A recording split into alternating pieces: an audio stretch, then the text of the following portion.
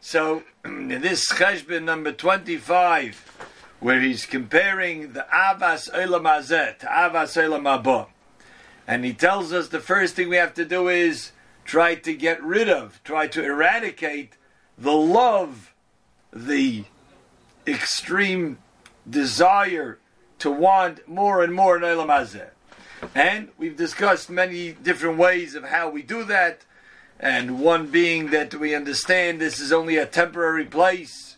The other being that even all of the pleasures, the worldly pleasures, the physical pleasures that a person could endure and enjoy and experience, they're short-lasted.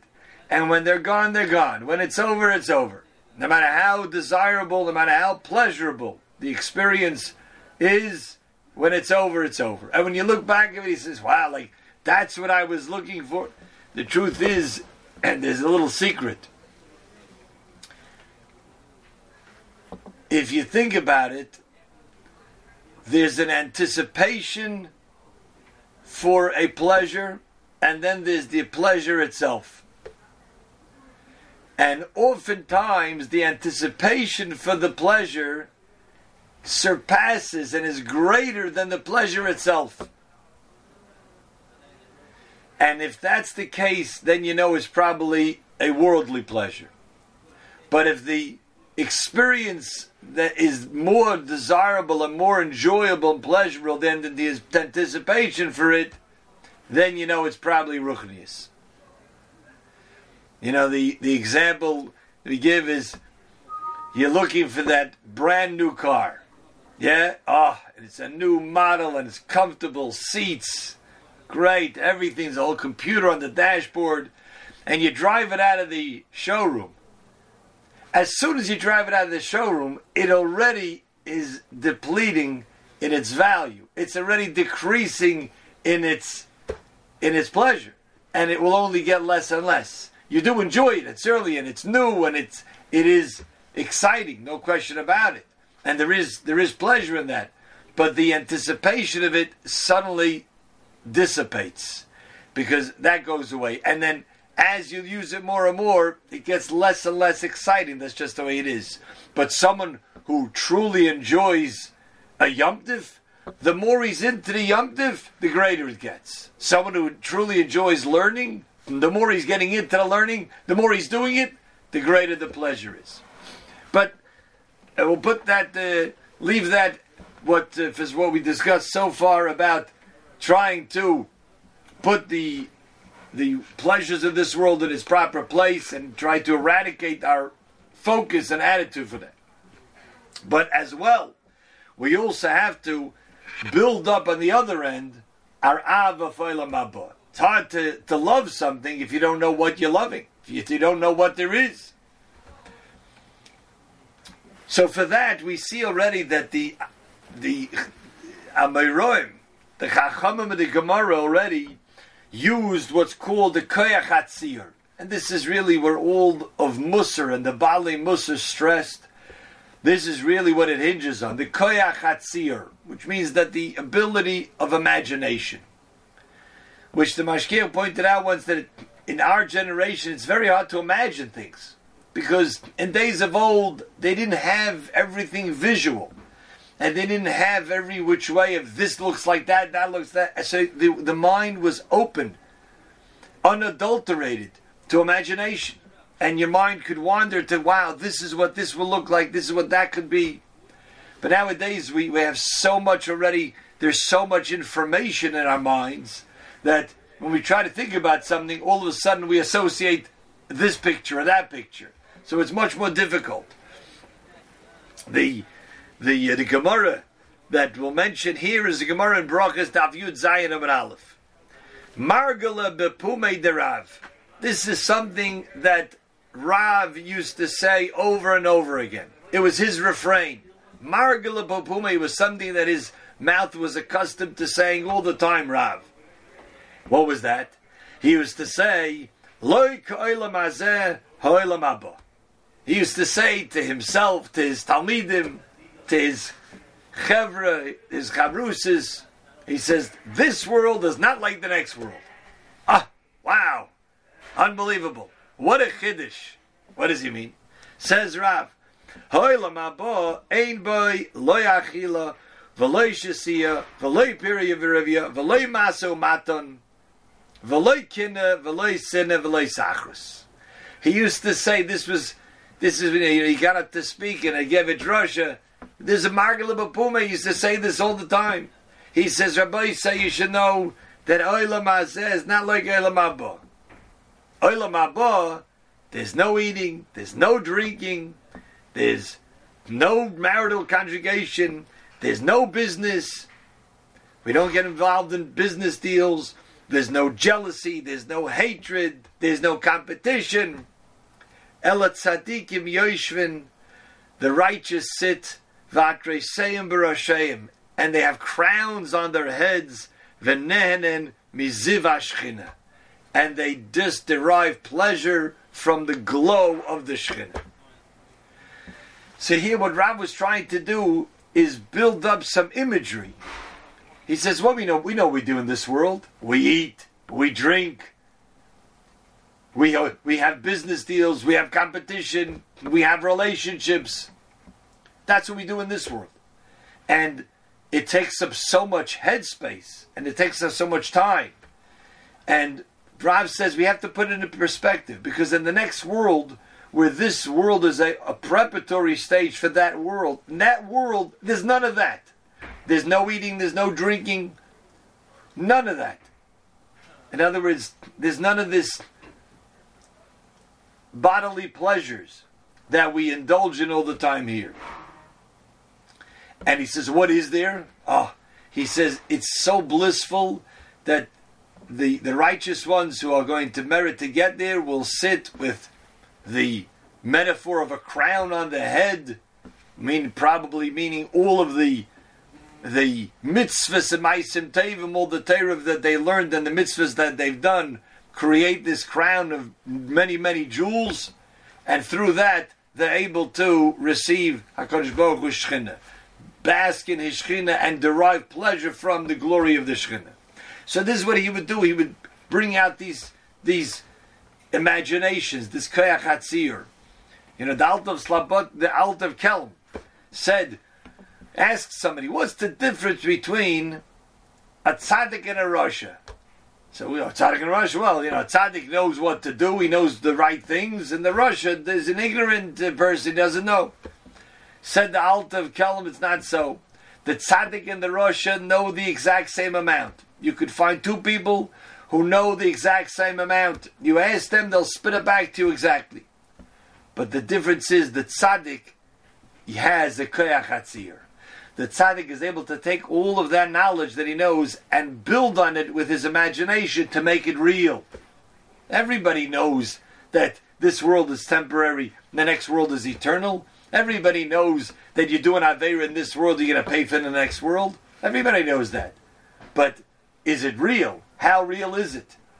Is it as real as a person who is addicted to cigarettes? He really needs it. He needs the cigarette. But he has a little pouch of tobacco in his pocket, but he's ran out of the papers that you roll up the tobacco in, and he'll tape the end of it. He can't. All of a sudden, someone comes by, he says, Joe, I owe you that money. Here's a check. So he writes out a check. Here's the $10,000 that I owe you. So he has a $10,000 check. Oh, great, I have a piece of it. Now, which sane person is going to put the tobacco in, roll it up, and then he gets his cigarette? He's going to enjoy those few minutes. But he knows it's so clear to him. It's so clear to him. You can enjoy the few minutes, and then you just lost your $10,000, which you can put in your bank account. And really, that's the way it is with every Aver. We enjoy a moment of a sinful act in this world, and we just gave up millions. So that's the difference, says the Alt of Kelm, between the tzaddik and the rasha. The tzaddik is able to use his imagination to make all of the things that he knows real, tangible. As opposed to the rasha, he doesn't bother doing it, or he doesn't want to do it. So this is what Rav says. Rav says this world is not like the next world. But now we have to start getting some imagery in terms of what is the next world all about. What is Olam Haba all about? So we'll just mention if we have time for both, we'll mention two things over here. One from, once again, the Alter of Kelm, that we have a Kabbalah, that this is what he used to say, this is the way he used to tell us Talmidim about Olam Haba, and then one from Rav Dessler. So the Alter of Kelm, he wanted to describe to his Talmidim, what does it mean, Olam Haba? What is this world of eternity? You know, we're here a long time. You know, we think we've been dealing with COVID for 20 years. It's only been a little bit more than 2 years. So we think things are endless, right? You wait online in the airport, you think it's endless. All right, but after 45 minutes or so, you're done with it. So that's not very long when you look back. So what is this eternity? So the Alter Kelm used to say like this. Imagine like this. And this is what it means, using imagination to make it real. He says, bring in a nice sized box filled with seeds. Little tiny seeds. How many seeds? There's thousands and thousands of seeds in this box. He says, and bring it into a big empty room. And imagine that one day a bird flies into the room and the box is open and he takes with his beak one seed and he flies to the other end of the room and he drops it down. And then he flies out the window. And you're sitting there every day, you're watching. And a year later to the day, a bird flies in, goes over to the box, picks up with its beak a seed, one single seed, and he flies over to the other corner of the room, puts it down, flies out the window. And then a year later to the date, the same scene occurs again and again and again. Now, imagine how long is it going to take to deplete all of those seeds, thousands of seeds? And not only that, that's just one box. Then when you finish that box, so you have one corner of the room that's filled with seeds. Then you bring in another box. And once a year, the bird flies in, he takes one single seed and flies to the other corner. And this goes on and on and on. A year is like, we could know what a year is. And maybe we know, like, okay, after the half of the box is depleted, yeah, so maybe if we've already gone through 200, 300 years, even that, we know there's a span of time of 200 or 300 years. But how long will it take till the room is filled?